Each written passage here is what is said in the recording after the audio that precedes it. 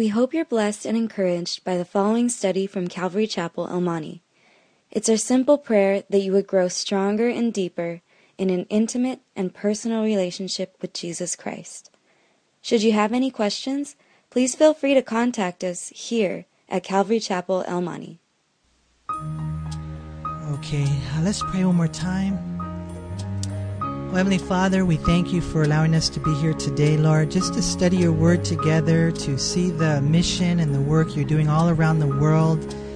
And in one sense, we kind of come back to our own country now. And there is so much going on. Lord, as we're ready to start in the celebration of July 4th, maybe some people have the day off.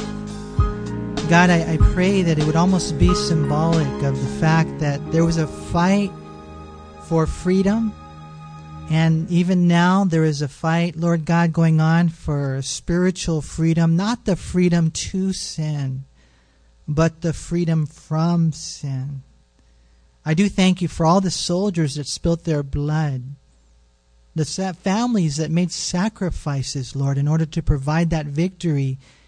And I thank you for the blood of Jesus Christ that gives us the victory as Christians. Lord, as I share today, I pray, Lord, that the words of my mouth, the meditation of my heart would be acceptable in your sight. And whoever hears, may they know your love and your power.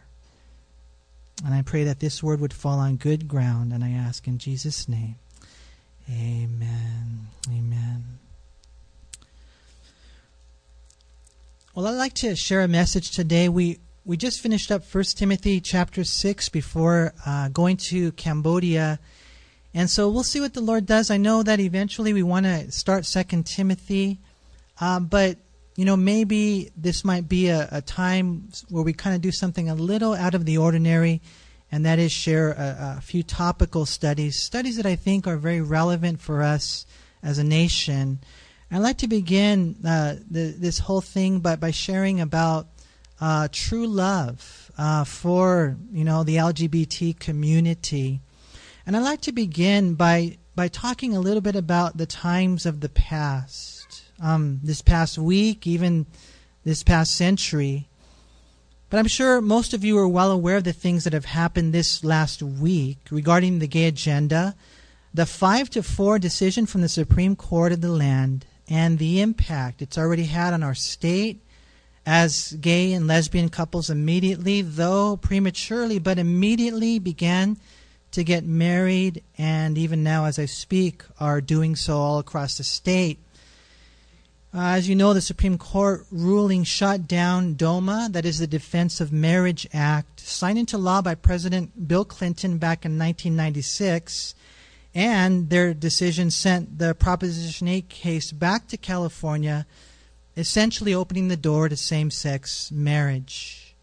And so what we find, and it's been happening, but it seems to be happening more rapidly, more exponentially, is that our country, that I believe was founded by God, is changing radically. Not that long ago, it was 1996 when DOMA was signed into law. Back then, only 27% of the population of this country believed in same-sex unions, that they should be recognized as valid according to the law. But in a Pew Research Center poll this last month, 51% now support gay marriage. It's the first time it had the majority support in the history of that poll. And so now what we find is California joins 12 other states along with the District of Columbia in fully recognizing gay marriage. And we know that Minnesota is right around the corner, having already signed into law the legislation of gay marriage. That begins for them August 1st of this year.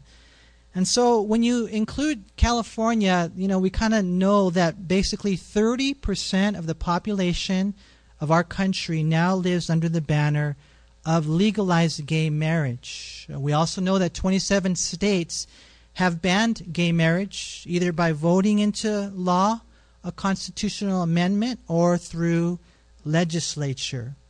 We know that 4 have domestic partnerships with added protections, and then there are 6 states where civil unions are legal. And so that's kind of where we are now. Things are changing. But what I want to do in commencing today is I want to back up just a little bit, because I think it helps to know a little bit about our past in order to go forward and in order to be maybe better equipped to face the future. You know, not like psychology. Psychology, what they'll do is they'll look to your past and they'll label you. They'll give you medication and they'll basically tell you, you know, you're kind of trapped in your past. But I always tell people the past is like a rear view mirror. It's there. You got to know what's behind you. But you also have your windshield, and that is to go forward. How did we get to where we are today? You know, most Christians would probably say something like, well, we've turned our backs on God. This is sin, and they need to repent. You know, and that would be like counseling with a woman who's not submitting to her husband, and rather than having any type of discussion with her at all, you know, you just tell her, hey, you turn your back on God, you sinned, repent. And from a technical standpoint, and some of you might do that, maybe it's effective for you, but really that's not really what we want to do, I think, from a practical standpoint. I think especially in reaching those who are really hurting, because some of the people that are gay began their whole journey with wanting to kill themselves. There's a lot more here than simply saying, you've turned your back on God, you're in sin, repent. I think there needs to be more of an understanding of the times of the past. You know, they need to know that we care for them, that we hear them, that we love them. Love manifests itself in different ways. Correction is, yes, one way, but it's not the only way. And correction will be much, much more effective if your love is clearly articulated and demonstrated and proven in other ways. And we're going to see today, because after the study today I was talking to different people, isolated situations, that this is something that we have on a big scale, a large scale to deal with. But it's also something that we deal with on case-by-case individual, you know, things that are going on. I'm sure many of you here, you have loved ones who are in this lifestyle. Let me take you down a brief journey that I think it's going to make you a little bit uncomfortable as Christians. You're like, well, I'm sitting in the soft seat. Well, no, that's not what I'm talking about, man. You know, before we rush into the issue of what our response is, I think we need to understand a little bit about the history. Although homosexuality goes back to the early stages of recorded history, those of you who read your Bible, you know it's there in the early days. You know, for us today and the effects that we see, our whole struggle actually began in Europe in the 1860s and the 1870s, where the European public administration began noticing that some people were no longer, revolving their life around family and church and, procreation, but they began to revolve their lives around various forms of sexual pleasure. This behavior was made possible by the forces of capitalism, which is good. It has its good points, but it also has its negative aspects in that it tended to draw people away from the church, away from their families, and into the cities where there was maybe no accountability, and life began to change. I don't know about you. Have you guys ever seen Little House on the Prairie? I kind of like that, where the family's there and dad's out on the farm, and he doesn't have to travel 40 miles to the metropolitan city. He's there. And there's the church and there's their life. But when that began to change, then everything began to change. This then trickled into our nation along with a combination of bad economics. And what happened, you guys, was at the end of World War II, thousands of gay and lesbians were dishonorably discharged from their duties because they were gay. They were dishonorably discharged to coastal cities like New York, Los Angeles, and especially San Francisco. what we find is that when they went to these cities in large quantities, sometimes literally hundreds at a time, they found others that embraced their lifestyle, again, away from the accountability of family and church. And so what happened? Well, from that point forward, moving to the 50s, organizations began. And so there was going to be this response. We're going to see, they make a move, and it's almost like a chess game, and then, we make a move. But as we're going to go through our study today, I think a lot of our moves were not spiritual moves. They were perhaps carnal moves.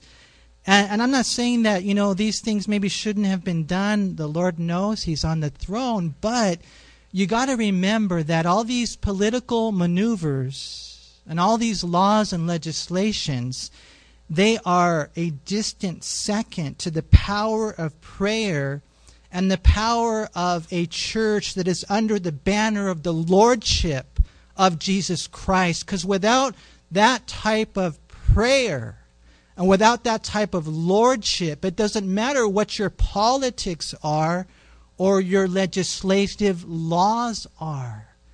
But that's the way it kind of began. And very carnal.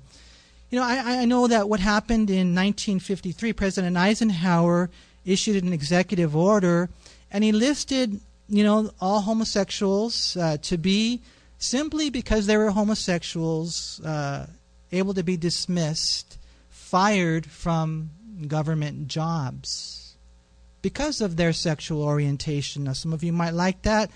I don't know. I don't know. So they were fired for being gay. This then initiated a time of struggle, and they're struggling with this issue while the heterosexuals really are struggling with how to deal with the issue. And here's where I think some understanding might be productive. We as heterosexuals, we don't know, how to word it. Sometimes I'm not sure how to word it, but I don't know if maybe the phrase not being treated, fairly, or maybe even an element of persecution might come into play. And it's hard. It's hard for us as Christians. Leviticus 18:22, some Christians will jump over there and they'll say, well, the Bible says you shall not lie with a male as with a woman. It's an abomination, right? Clearly identifying homosexuality as abomination. And then in verse 29, for whoever commits any of these abominations, the person who commits them shall be killed. And so I don't know if there's an element of that in the heart of the New Testament Christian. If there is, you got to be careful, because remember, that's an Old Testament law given to Israel, who was a theocracy. We're now in the New Testament, and the United States of America is not a theocracy. We're hopefully a democracy and a republic. And so, we need to be careful to understand what our calling really is. We're not called as Christians to persecute them. We're actually called to love them. But of course, Christians were vigorously opposed to the gay lifestyle, and that's good. But the question is, how do we reach them? How do we love them? We don't compromise, but that's when things began to go in that direction. In 1968, the Reverend Troy Perry, he was a Baptist.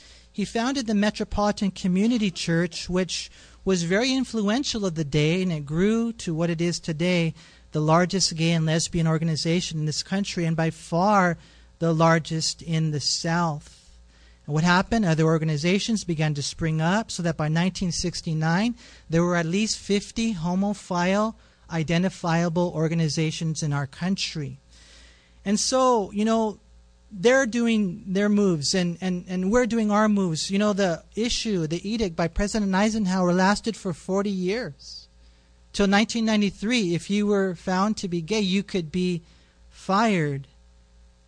Which then, I think, in one sense, leads us to maybe even the hardest part of this whole thing, is that there have been a history of crimes committed to people who were gay all along the way. If you as a Christian suppress that information, then you won't be able to minister to them, because you won't understand how we've come to where we are today and you will be doomed to repeat history if you don't learn from it. Serious crimes like beatings, like rapes, not just from the common citizen, but oftentimes from law enforcement. And so this was what they were facing. How do we react?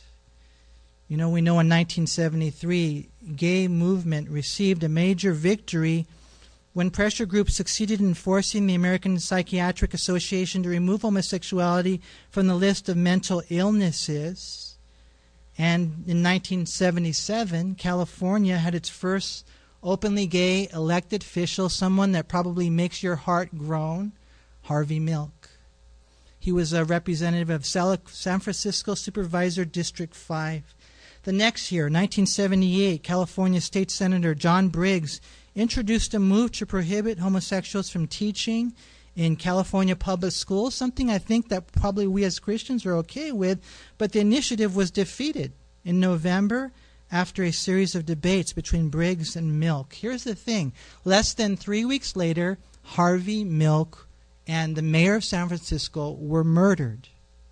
The man who murdered them was then given the lightest sentence possible, which then it stirred up a riot among the gays for the injustices that were occurring, which then brought a counter reaction from the heterosexuals to persecute the gay community violently.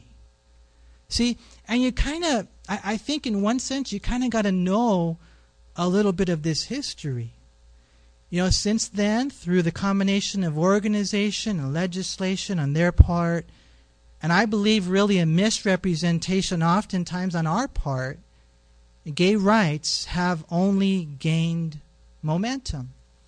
We know in 1987, 650,000 people marched on Washington for their rights, for what they labeled a civil rights demonstration.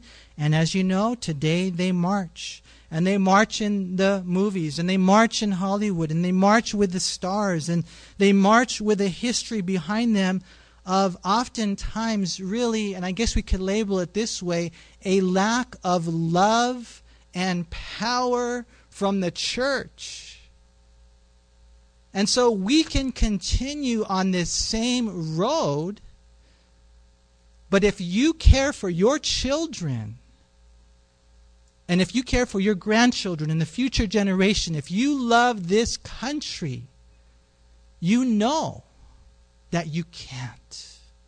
Something has to change. Boycotts are cool. You can boycott until you're blue in the face. But if you're not praying the way that you should, then I believe in many ways, living the way that you should, in many ways, it's an insult to God.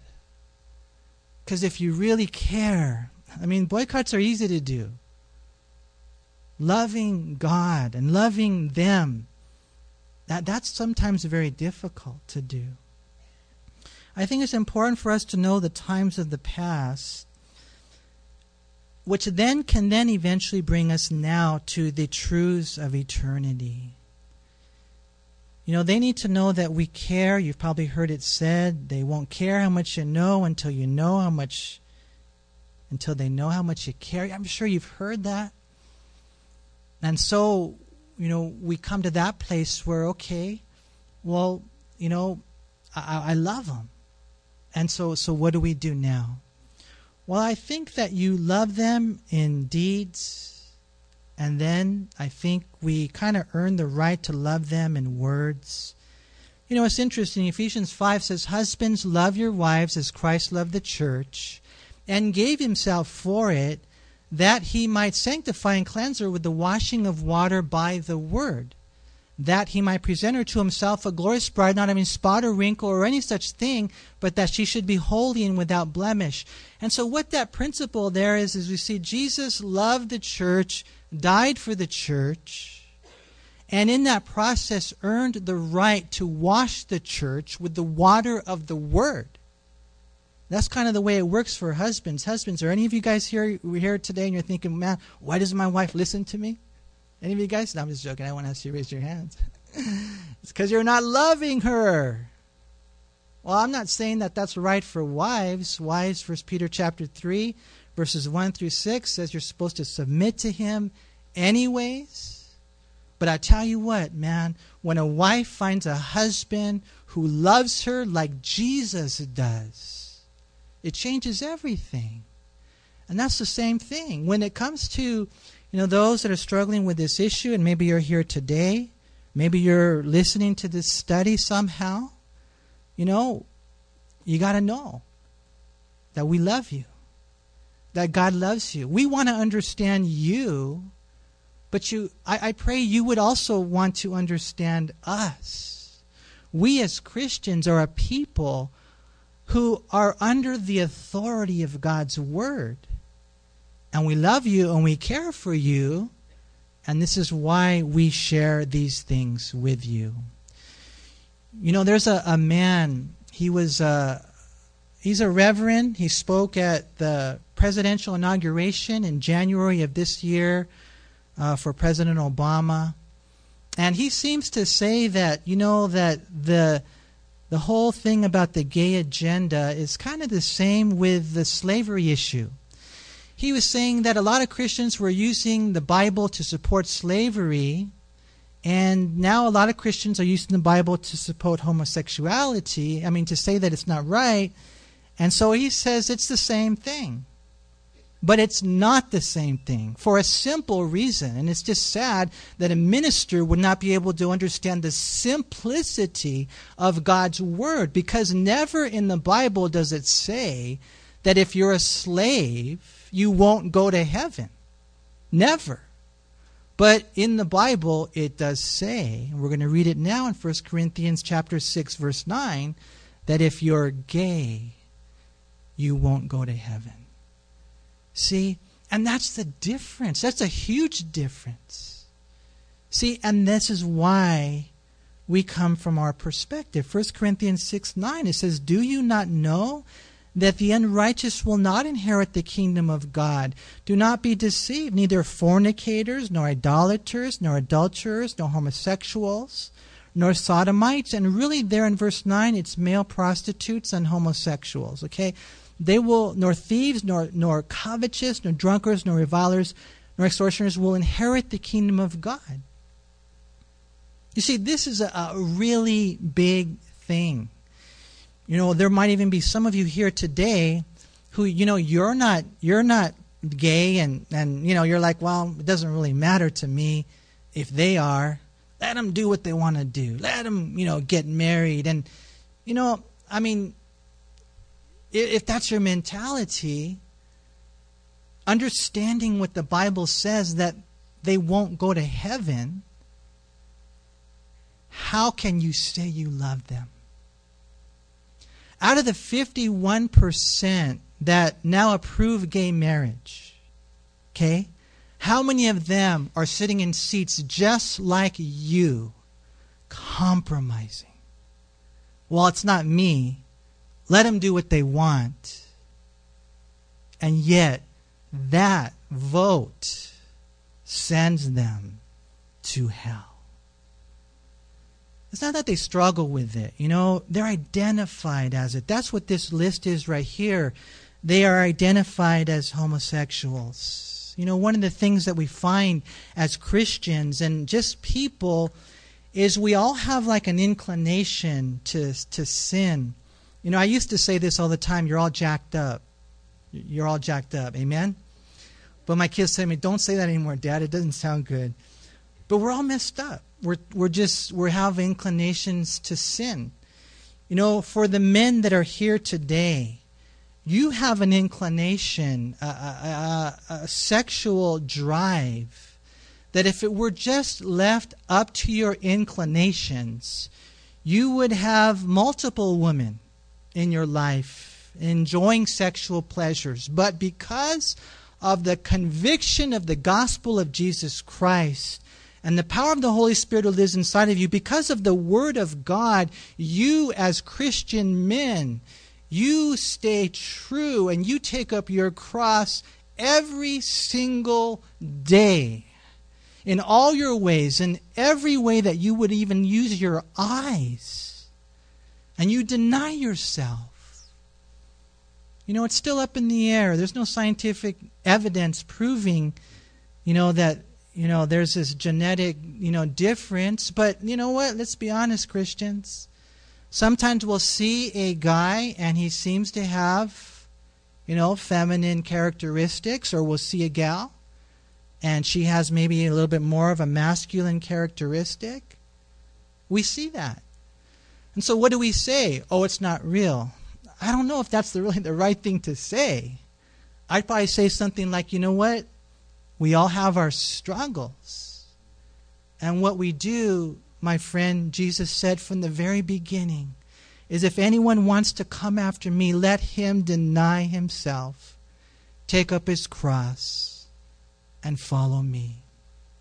In verse 11, he says, and such were some of you, but you were washed, but you were sanctified, but you were justified in the name of the Lord Jesus and by the Spirit of our God. You see, there in Corinth, there in that church, there were people who were all these things, including male prostitutes and homosexuals.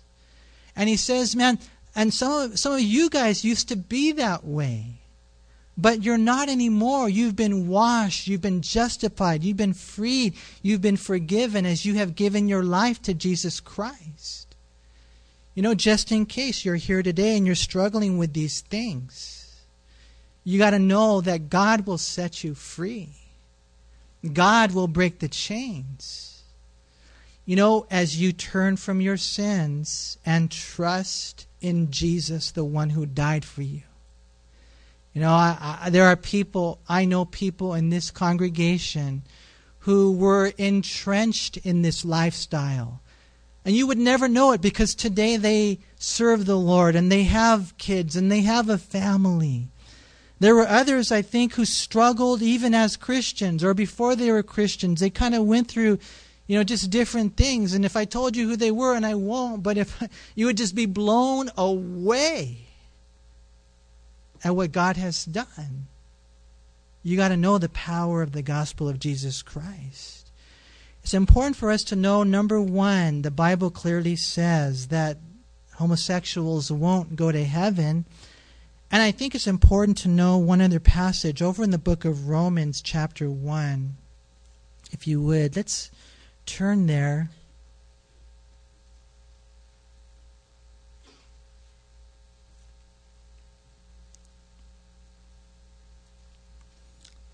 In Romans chapter 1, we don't have time to go over this whole thing right here, but it's real interesting. Paul writes on really the wrath of God. The wrath of God. And, he talks about, just how it's revealed from heaven. How basically, if you follow the teaching, he says that idolatry will always lead to immorality. And that's a real simple thing for us to really get a hold of. Idolatry will always lead to immorality. Idolatry is any time you put anyone or anything before God. God must be first in our heart. Anything else, anyone else, is idolatry. What gets you up out of bed? What's your master passion in life? It's got to be God. It's got to be Him. If not, you're heading for trouble. That's what he's saying right there, that the idolatry led to immorality, and we should know better. We cannot plead innocence because we cannot plead ignorance. It's there written in creation. It's here written in our conscience. And so he begins to say, when you kick against the goads and you violate God's law, that you're welcoming in the wrath of God. And the interesting thing is, he begins to say that the wrath of God is manifested in what we're experiencing now, and that is blatant homosexual and lesbian behavior. Because look what it says right here. It says in verse 26, for this reason God gave them up to vile passions. for even their women exchanged the natural use for what is against nature. Likewise also the men, leaving the natural use of the woman, burned in their lust for one another, men with men, committing what is shameful, and receiving in themselves the penalty of their error which was due. And even as they did not like to retain God in their knowledge, God gave them over to a debased mind to do those things which are not fitting. In other words, what Paul is simply saying is that part of the judgment, part of the sentence, part of the wrath is God saying, okay, I'll let you do what you want to do. And it's kind of like he stopped intervening. He gave them up. And that's what we find happening in our country today. When we see the rise of this type of activity, we need to know that judgment has begun. And it's important to know that because as we go through today, we're going to see that that's the way we need to approach it. This is what's happening in our country today. We read here in Romans about God, just warning us. I believe, idolatry leading to immorality, leading to sexual immorality, which if not checked and repented of, will lead to what we find ourselves engaged in today. And it's hard. I pray that you would know the times of the past so that there be a sensitivity and a love. But I also pray you would know the truths of eternity. The truths of eternity. Why? Because there will be a test tomorrow. There will be a test. You guys remember when you were in school? Did you ever fail a test frequently? No, I'm just joking. And that, algebra, thing maybe. I remember a terrible class I had called statistics. It was from the devil. I remember that class. And, English, biology, chemistry, history. You can fail those tests and survive. But you cannot fail this test and survive. And your faith will be tested. I talk to my children about this, and my children are funny. I tell them, son, daughter, unless there's a revival in the church, unless there's an awakening in the church, if the Lord tarries, I don't know what kind of world you're going to live in.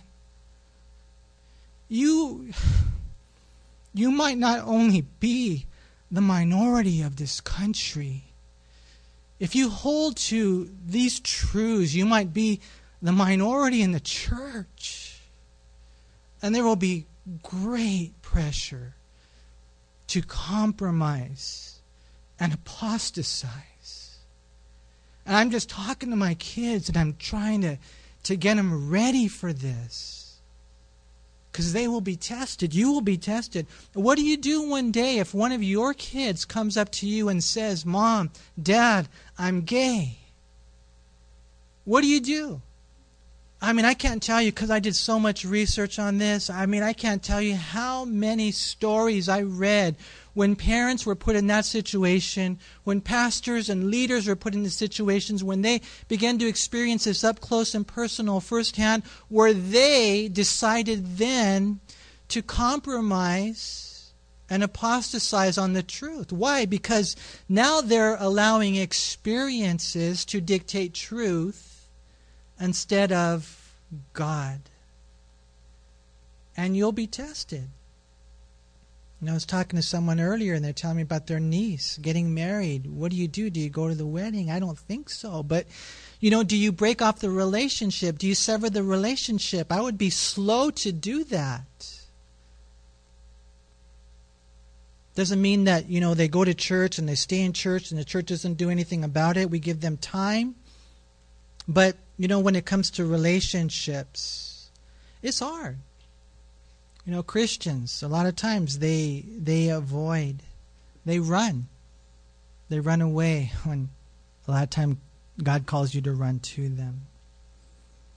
What we find, you guys, is there's so much going on, and we need to be ready for the truths of tomorrow. You know, it's interesting. I was reading one article of a man who's gay, and he, adopted a child. And this man who's openly gay now openly opposes gay marriage. What happened was he adopted a child, and his conclusion after the whole experience was that children need a mom and a dad, and that marriage is ultimately putting the needs of the children before the desires of the adults. He said in his article that there are perhaps 100 different things, small and large, that are negotiated between parents and kids every week. Moms and dads interact differently with their children. And so to give a kid two moms or simply two dads is to withhold from them someone whom they desperately need and deserve in order to be whole and happy. The man went on to say that it wasn't religion or tradition that brought him to this conclusion, it was reason. You see, the simple truth is this: fathers do not mother, and mothers do not father. And in the reason of life, and according to the Scriptures, we need to fight for what's right in God's sight. I'm sure you're well aware of the fact that Hollywood has been absolutely and probably the most powerfully instrumental in desensitizing and destroying our society. And so, you got to watch what you're watching and what your children are watching. There is an agenda of the prince of the power of the air, who now works in the sons of disobedience. How crazy it would be to unleash your children to these things on the web or on television or in movies, because it's inundated there. We've come a long way from shows like Father Knows Best, huh? We really have. Or even the Cosbys, man. The growing opinion today is that there's no need for a father. And they're shoving that down our children's throat. For some of you people here today, I want to speak maybe now to the younger people. When I say younger, my 20s, teenagers. For you, you've been hearing the contrary opinion for so long, a lot of times it's hard for you to accept what the Scriptures say. But you got to make a choice. Do you serve God or man? Do you serve God or do you serve yourself? I heard of one show out there spearheaded by Jennifer Lopez. It's called The Fosters. And this show is about an interracial married lesbian couple raising 3 biological children, 1 adopted child, and then you add to that fosters. And so it's interesting that this show airs on the ABC Family Network. And I don't watch a lot of television. I'm sure you guys, because I know how bad you are. No, I'm just joking. You guys could tell me about a lot of shows. Oh yeah, there's a gay person in that one, a gay person in that. This one all revolves around whatever the gay. And it's just crazy, huh? I even heard about one cartoon show. Have you guys heard of that one cartoon show? It's called Shizao. And it's a gender-bending new cartoon about a 12-year-old boy who turns into a female superhero. Right? You think there's a message there for the kids? Absolutely. It's there on your television. And it's there in the schools. Right? What are you going to do? I even heard about Bert and Ernie, the rumors are, on Sesame Street. It's crazy. And so what do we need to do? We need to brace ourselves. And we are now at this critical juncture in history where, to me, I liken it to Esther. And there's the plan, of the enemy, Haman, and he wants to destroy the Jews. He just wants to annihilate them. And so Mordecai, the uncle of Esther, he sends a message to her and he says, you're there for a time as this. You're there to intervene at this critical juncture of history. And we are here. We're alive. We're here at this critical juncture of history. The question is, and Mordecai said, the question is, will you do what you got to do? Will you go into the presence of the king? Which is exactly what God is calling us to do now. We see the times of the past. We see the truths of eternity. We'll see the tests of tomorrow. But let me just close with the transformation of today with a passage in 2 Chronicles chapter 7.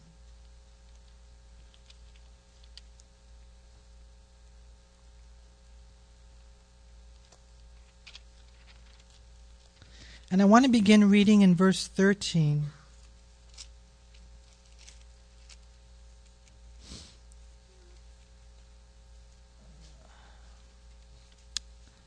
2 Chronicles chapter 7. The Lord speaking to Solomon, he said, when I shut up heaven and there is no rain, or command the locust to devour the land, or send pestilence among my people. In other words, God is saying in verse 13, when I judge the land, which is what's happening today, God said, when I do these things, here it is, the promise, if my people who are called by my name will humble themselves and pray and seek my face and turn from their wicked ways, then I will hear from heaven, forgive their sin, and heal their land. Someone might say, well, that's God speaking to Israel. No, that's God speaking to his people. My people who are called by my name. How many of you here today are Christians? You're called after the name of Christ. If my people who are called by my name. He says, basically two things. And I think when you put it together, it's two things. If they really pray, they humble themselves, they pray, they seek God's face, they really pray, not just, superficial, wannabe, routine, mundane, repetitious prayers, but where they humble themselves and seek God's face, pray, and obey. They turn from their wicked ways. He says, then I'll hear. I'll hear from heaven, I'll forgive their sin, and I'll heal the land. And so, God is telling us what we need to do. Like Esther needed to go into the presence of the king. We need to go into the presence of the king. We need to pray like never before. We need to pray not just for 5-10 minutes. We need to pray for hours. We need to pray for days. We need to pray for, those all-night prayer meetings. We need to make sure that, politics are cool and we're doing that. But man, you got to understand the devil laughs at politics without prayer. Legislation is great and laws are cool, but the devil laughs at legislation and laws without a church under the lordship of Jesus Christ and in love with God and these people. If you're here today and you're living in sin, you're here today and you're living together and you're not even married, how is God going to hear your prayers? How is God going to bless your children? You're living here today, and there might be some here today that, you're getting high, you're having sex, you're doing drugs, you're filled with pride. You're self-righteous. Man, I mean, you name it. There are sins that have gripped people's hearts that have made the heavens brass. And what God's saying is that, listen, if you want to see a great movement in this critical time, you've got to really, really pray. And you've got to really, really obey. Do those other things. That's cool. And we need to, man. We need to infiltrate the world that we live in. We need to be salt in the earth and light in the darkness. I pray that some of you will be judges in the land and Supreme Court and president and, all those types of things. You go make some really good movies, and just however it is, don't, put yourself in your Christian cubby hole. Follow God and the calling He has on your life. But understand that the heart of our healing is going to be a people of prayer. A people who choose to pray and obey. And that's got to be our heart, you guys. We want God to move in a mighty way. We want to make sure that we learn from the past, that we love these people.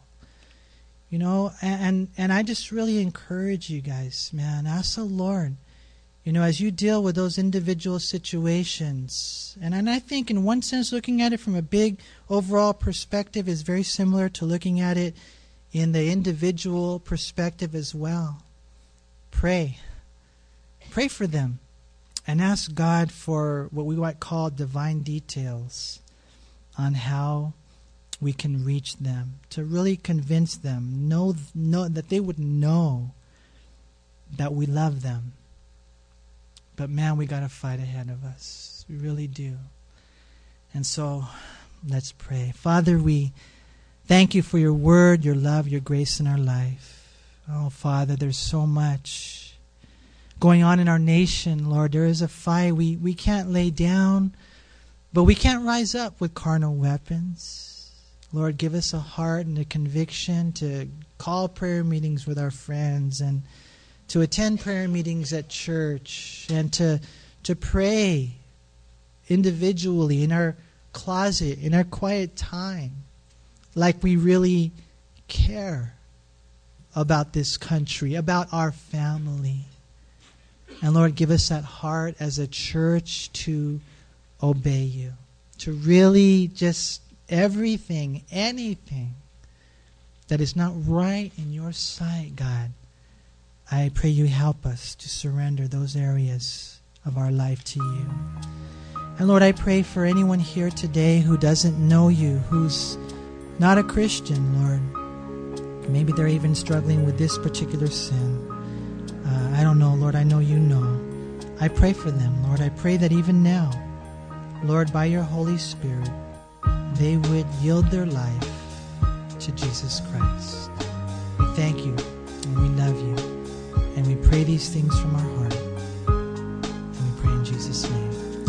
Amen.